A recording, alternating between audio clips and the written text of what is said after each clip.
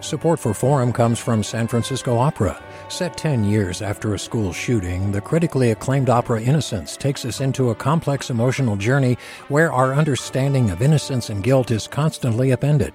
Kaya Sariaho's ethereal score collapses the past into the present as a community of survivors grapple with how to move forward. Don't miss the highly anticipated American premiere of Innocence, June 1st through 21st. Learn more at sfopera.com. From KQED.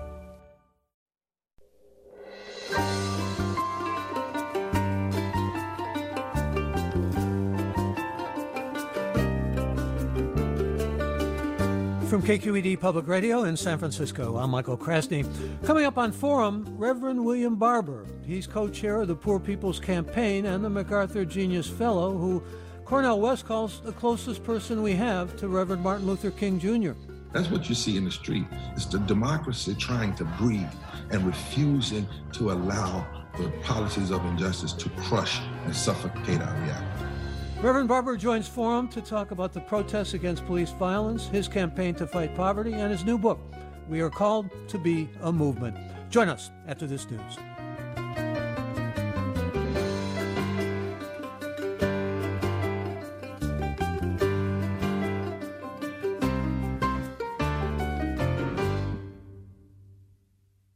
Welcome to Forum. I'm Michael Krasny.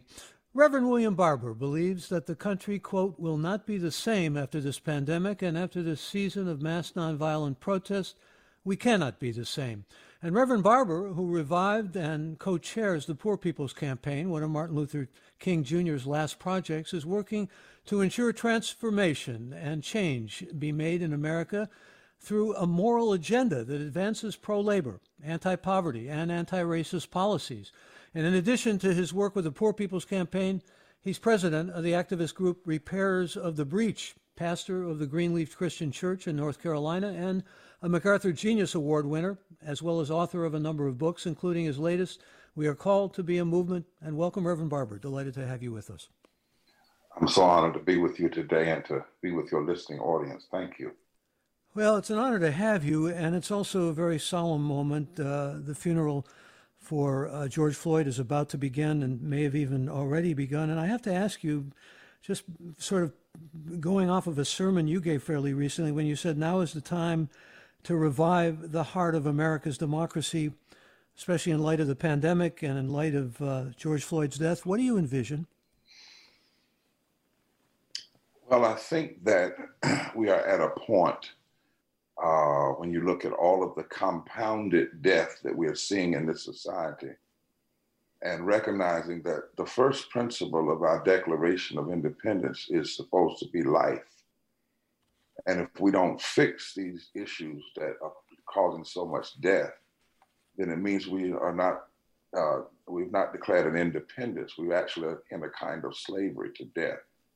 And what I mean by that is, I believe we're in a moment where America must realize accepting death is not an option anymore. And by that, I mean death in any of its ugly ways that is caused through public policy. So that can be death that is caused through rogue policing and racist police violence. It can be the death that is caused when studies tell us that there are 140 million people poor in this country and low wealth, and 700 of people die a day from poverty, 250,000 a year. It could be the death that is caused by 80 million people being uninsured and underinsured, which we know thousands of people die for every 500,000 that are uninsured. It can be the death that's caused by the fact that 4 million families get up every morning, can buy unleaded gas, can't buy unleaded water. It's the death that has been caused by the negligent response, the inept response of the White House and the Senate to COVID that has caused thousands of people to die, that study after study say didn't have to die. Lastly, it's the deaths that have been caused by people being forced to go into work and their jobs be made lethal because they didn't have the proper PPEs. They got a name change from service worker to essential worker, but the government has not given them the essentials they need. And we're in a period after seeing a lynching, a murder on camera, with a cop posing almost as though over prey, that the country is in deep mourning, and say we cannot just keep accepting all of these deaths that do not have to be. There is a public policy remedy to every kind of death I just mentioned. And we could have life rather than death. And I pray that that's where we're headed. America accepting death is not an option anymore. Well, when you mention the death of George Floyd being virtually a lynching, or really very tantamount to being a lynching, I'm struck by the number of lynchings that went on in the United States, 4,400 actually, between the end of Reconstruction and the beginning of the modern civil rights movement. And there was a general sense of being inured to that. And you've talked about this, how it was almost accepted as being normality. We can't accept, according to you, that kind of normality anymore in terms of George Floyd's death or anything like it. No, racism has always had a DM, a death measurement. Everything racism touches, it kills. Everything extreme poverty touches, it kills. You know, racism killed or attempted to kill the Reconstruction after the end of slavery. Racism killed thousands and thousands of people in this country in the Civil War. Racism killed and created genocide among First Nation people. Racism caused the lynching. But the other side is true too, that it was the lynchings that pushed people to a place where they said no more, and you get the formation of the NAACP, you get Ida B. Wells, you get the fight, the crisis in W.B. Du Bois, and the fight for anti-lynching legislation, the fight for it, and the fight against the death.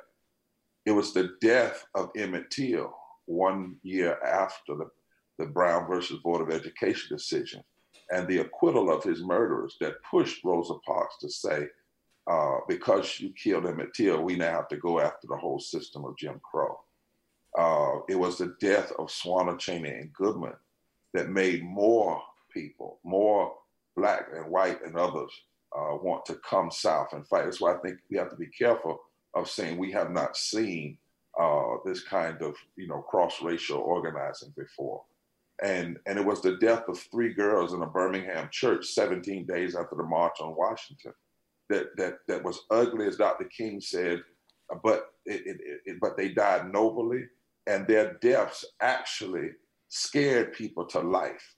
In other words, their deaths were so ugly, so brutal, that there were people who had been sitting on the fence and not really doing what they ought to do, and they were moved to do different. The death of Jimmy Lee Jackson spawned the march from Selma to Montgomery. It didn't just happen. And because Dr. King said we have to look at not just who killed Jimmy Lee Jackson, but what. And the same is true with George Floyd. People are looking at the what, not just the who. The who is ugly enough, that racist cop, the 3 those accessory to the crime. But George Floyd ended up on that corner because he lost his job in the midst of COVID. He didn't have decent unemployment. He didn't have paid sick leave. He had COVID himself. He was a victim of asthma that comes from some of the ways in which ecological devastation happens in the Black community. He went to Minnesota looking for a better job. He got a job, but it was a service job that we now call an essential workers job, but it didn't have the essentials necessary for life. So he ended up on that corner, already being suffocated to some degree by the systems of injustice that caused death. And this cop, then in our names and in the name of the state, decided to just murder him on camera. We are at a point, my friend, I believe, that we need to examine the death measurement of every piece of public policy, every piece of public policy. What is the death measurement in denying health care? What is the death measurement in not passing living wages? What is the death measurement in allowing corporations to poison our air and our water and our stream? What is the death measurement of voter suppression? Since when you suppress the vote, you undermine the democracy and thereby undermine progressive public policy, which could actually save people's lives. And then we must stop talking in terms of left versus right, Democrat versus Republican, but understand many public policies are literally about life versus death, and whether or not you're going to choose to be on the side of life or whether you're going to choose to be on the side of death. Talking with Reverend William Barber, and he's president of the Repairers the Breach and co-chair of the Poor People's Campaign, as well as author of a new book called We Are Called to Be a Movement. The Poor People's Campaign was, let's talk about that for a moment, if we could, Reverend. And I'm particularly thinking about the fact that you are, shall I use this word advisedly, resurrecting what Reverend Martin Luther King wanted to do and really to some extent failed to do because of the death of Robert Kennedy and what was not achieved with the Poor People's Campaign. But you're moving it forward, and you're moving it forward in a virtual way because of COVID-19.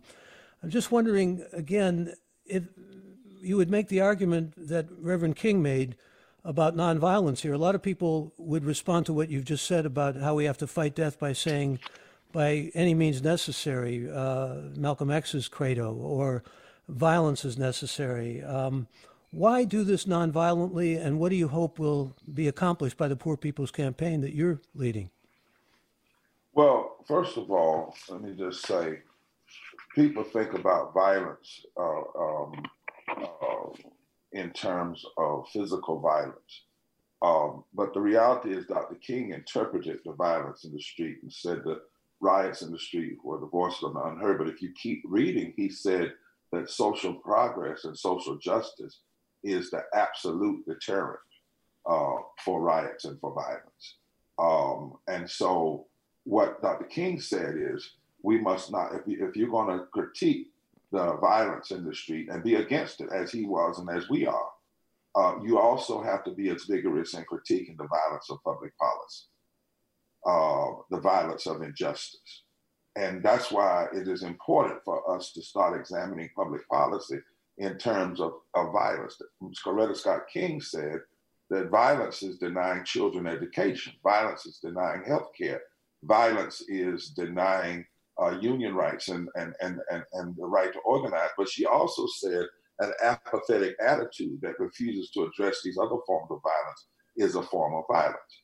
And so when we have a culture right now in America, the Poor People's Campaign lifts this up, and why we choose to organize nonviolently, but nonviolently doesn't mean non-intense. It doesn't mean without tension. It doesn't mean without a kind of marvelous militancy, as Dr. King also talked about.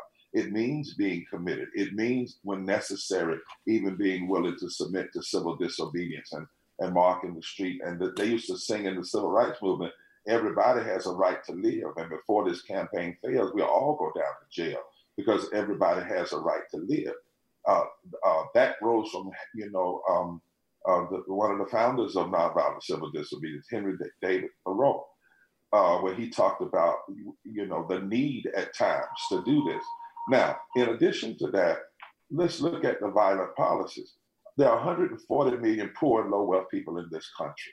That's 43% of this nation. And it does not have to be.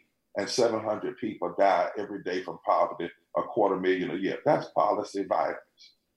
80 million people who are underinsured or uninsured, and for every 500,000 people, several thousand people die from the lack of insurance. And we're the only of the wealthiest countries that does not give health care based on your humanity in your body, but attaches it to your job. That's violence. There's 62 million people in this country who make less than a living wage. Congress never has made less than a living wage. They guarantee themselves health care and living wages and pensions, a big, massive pension. 62 million people get up every day, work for less than a living wage. There's not a county in this country where you can work a minimum wage job and afford a basic 2-bedroom apartment. That's violent. 4 million families get up every day and can buy unleaded gas and can't buy unleaded water. That's violent. We spend 53 cents of every discretionary dollar on our defense budget. Our defense budget is more than China and North Korea, Iran, and Iraq combined, and we spend less than 16 cents of every discretionary dollar on infrastructure, healthcare, and education. Those things are public violence. And then the refusal to address them, the refusal to talk about poverty in the public square and have debates about policy, the refusal to have any presidential debates about poverty that's affecting 143 million people, or about racism that has in it violence toward people is what Otto Schwammer at MIT calls attention violence. So what we have to do is decide we're going to stop being a country of policy violence. You know, Dr. King also said, and it was sad to say, my country is the greatest purveyor of violence. Now, a lot of people didn't like him when he said that and walked away from him, but his words are still true. And because we are not going to become what we fight, that's why we're nonviolent. But that doesn't mean non-controversial. That means non-tension. It doesn't mean we just go along to get along. The Poor People's Campaign, a national call for moral revival, represents is poor people, the agency of poor people, poor white farmers from Kansas, connecting with black people from Alabama, connecting from people in upstate New York, connecting with Latino meat packers, connecting with women who have lost their children because states didn't expand health care, who decided that we have to address 5 interlocking injustices: systemic racism in all of its forms, systemic poverty, ecological devastation, denial of health care, the war economy, and the false moral narrative of religious nationalism that chooses not to address these issues as moral issues and violations of our constitutional promises. Once again, let me remind listeners that we are talking with Reverend William Barber, and he'll be preaching at the National Cathedral on June 14th, which will be streamed online, and also the Mass Poor People's Assembly and Moral March on Washington, a digital gathering, will take place on the 20th of June. If you'd like to join us, I invite you to do that. Our toll-free number, 866-733-6786. If you'd like to talk to the Reverend or have a question for him, the number again to call is 866-733-6786. You can also get in touch with us on Twitter and Facebook. We're at KQED Forum, or email any questions or comments you might have to forum@kqed.org. I read your new book, Reverend Barber, which I would commend to listeners, and also wanted to talk about how you've combined particularly the Psalms, but specifically Psalm 118 with Luke 4 from the New Testament, to talk about really a revival of placing stones, rejecting the cornerstones that we now have for our civilization with new stones or different kinds of stones, but based on poor people being the stones. In other words, not only poor people, but the rejected and those who have been treated inhumanely and those who have been outsiders. These are the people you are calling to a new movement. Well, this is the deep theological meaning. When you look into scriptures, God is often portrayed as working through the very people that society pushes aside. That the politics of God looks at a culture and asks the question, how are you treating the children? How are you treating women? How are you treating the poor? How are you treating the immigrant? How are you treating the least of these? That is the measurement of a great society. And the great Jewish text, Psalm 18, it says, the stone that the builders rejected have now become the cornerstone. And that text has, and then it says, and this is the day the Lord has made. You know, that scripture is talking about people who've been rejected for various and sundry reasons. Actually, God has a way of bringing them together to be the cornerstones of a new society. And then, of course, in Luke 4, when Jesus starts his ministry, Jesus locates the gospel among the poor, the brokenhearted, the imprisoned, the oppressed, those that have been bruised, and then a category called those that have been made to feel unacceptable. And he declares this is the focus of the gospel.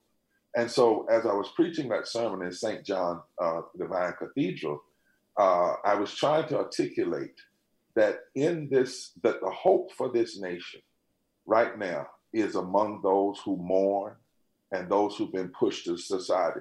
If we listen to the mourning, we know what kind of public policies are right to change the situations people experience. But also, it has always been from among the rejected that we've had a moral revival. It was the rejected slaves like Harriet Tubman and Frederick Douglass that led in the freedom movement. It was the rejected women that weren't allowed to vote that led in the women's suffrage movement. It was rejected workers that took on the Gilded Age and took on corporate monopolies and pushed the country to do differently. It was rejected preachers who formed the social gospel movement in the late 1800s and the early 1900s. It was rejected people who formed the civil rights movement, the very people who were the plaintiffs for the Brown versus Board of Education were people who had been rejected by the system. It was a community that was rejected that raised up in Montgomery and started a massive civil rights movement. And so in this moment, we are saying that the poor and the sick and those impacted by systemic racism, whether it be Black people, Latino people, or First Nation people, those who have been impacted by ecological devastation, those who've been impacted negatively by the war economy, we represent the rejected of this society. And there's this power when the rejected get together. We used to call it we the people, but even more than just we the people, it is those who have been most hard hit by the violent public policies. When they begin to stand up and they begin to say no more, when they begin to challenge the systems. Dr. King knew it. He said that every time there's a potential for Black and white people, poor people to work together to bring the beloved community into being, to challenge our society, he said that aristocracy and the bourbon class deliberately sow division to keep poor Blacks and poor whites from coming together. Well, when the rejected resist that, when poor and low-income white people realize they are among the rejected, just like Black and poor and low-wealth people are among the rejected. There's 61% of all Black people that are poor and low wealth, but there are also 66 million white people that are poor and low wealth. And when they realize that they are allies and not adversaries, and that there are forces that play them against each other so that they can control. When the rejected realize the power of them coming together, then the rejected have always played a major role in fundamentally shifting the direction and the course of the nation and the world. And I believe in that book, when I wrote, we are called to be a movement. We're not just called to say somebody else ought to do it. We are called to be a movement.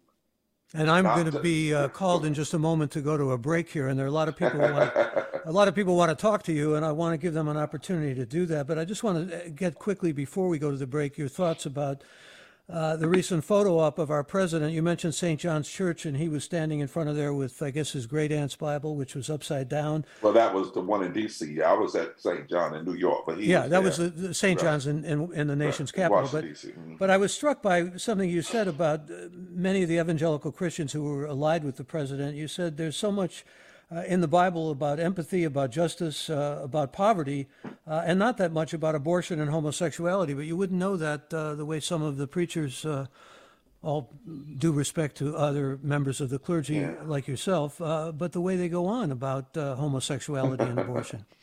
Well, if you notice, they a lot of times talk about what they feel, or they say God generically, not Jesus and not the scriptures, or they pull out one or two texts. There are over 2,000 scriptures in the Bible. They say the ultimate concern for a moral society and the ultimate concern of the love of God is how you treat the poor. Reverend, if you'll hold that thought, we are coming up on a break. I keep thinking about feed my sheep, the words of Jesus, which really ought to resonate in many people's minds. We will come back with the Reverend, and we'll try to take some of your calls. Many people want to talk to the Reverend. We'll get to as many of your calls as we can. Reverend William Barber, again, is president of Repairers of the Breach and co-chair of the Poor People's Campaign, author of a new book called We Are Called to Be a Movement. He's also a MacArthur Genius Award winner and pastor of Greenleaf Christian Church in North Carolina. And my friend, Cornel West says he's the closest we have to Martin Luther King. I'm Michael Krasny. This is Forum. I'm Michael Krasny. We're talking with Reverend William Barber, and he is a MacArthur Genius Award winner and pastor of Greenleaf Christian Church in North Carolina. He'll be preaching at the National Cathedral on June 14th, which will be streamed online, and also the Mass Poor People's Assembly and Moral March on Washington, which will be a digital gathering. It'll take place on the 20th of June. If you'd like to join us with Reverend Barber, the number to call is 866-733-6786, and let's have a caller. Andrea, good morning. You're on the air. Yes, good morning. Thanks so much for taking my call. I agree with everything being said, and I don't think it can be done in a piecemeal fashion. The problems are so deep, we need a national social justice fund. that would be funded by a 1% national sales tax, perhaps a 1% property surcharge. And this money must go to not only police reform, also prison reform, housing rehabilitation, school rehabilitation, health care, child care, rent subsidies, commercial development in all needy communities. I taught in the South Bronx in 1967 to 1969, and nothing has changed in 52 years. This cannot be done piecemeal. It's got to be done nationally. Andrea, let me ask Reverend Barber what he thinks about the idea you've just put forward. Reverend Barber? Well, in the Poor People's Campaign, a national call for moral revival, let me share with your listener what we're doing. We've been organizing for 3 years now. The first thing we did was an audit of America called the Souls of Poor Folk. And we did an audit of all 5 of the interlocking injustices because we wanted to get the right numbers. And we quickly found out that when people say there's 39 million poor people in this country, that's not true. It's 140 million poor and low wealth, 43% of the nation, when you do the calculations the way they've been done at Columbia and Harvard. Additionally, what we did was a budget. We actually put together a budget, and we worked with some of the best economists and best impacted people to put together a budget that takes on the lie of scarcity. Because every time folks say we have to raise taxes in order to do it, it's a lie. And we've seen it in this pandemic because they found $3 trillion for corporations right off the bat, and before we even got deep into the pandemic.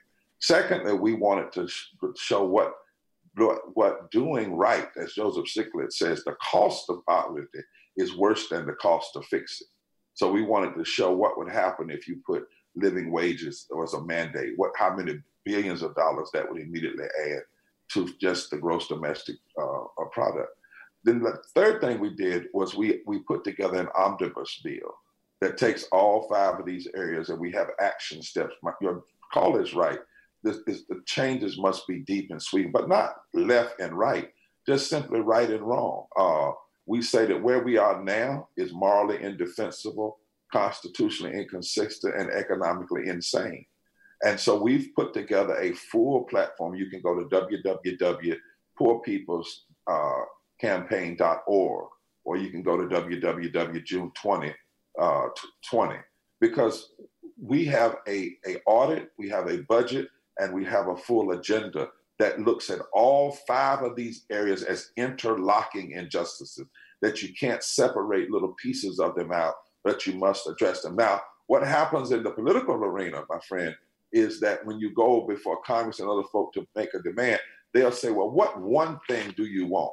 And what we have to say is the corporations got 3 trillion things. So don't ask poor people what one thing we want, when in fact the problems are deep and sweeping, and they require substantial change, and change that is possible. We have everything needed, and we know the money, the resources is right there in the defense budget.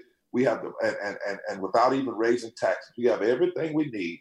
We just need the moral will and the moral movement to make it happen.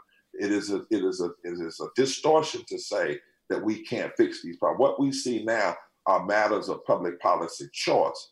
They are not just automatic, predestined things that have to exist. Reverend Barber, a key question from a listener named Angela. How do we keep the momentum going and not let it die? She wants to know from you. Well, I think you can't just look at the momentum that you see right now. That's a misnomer that people are making.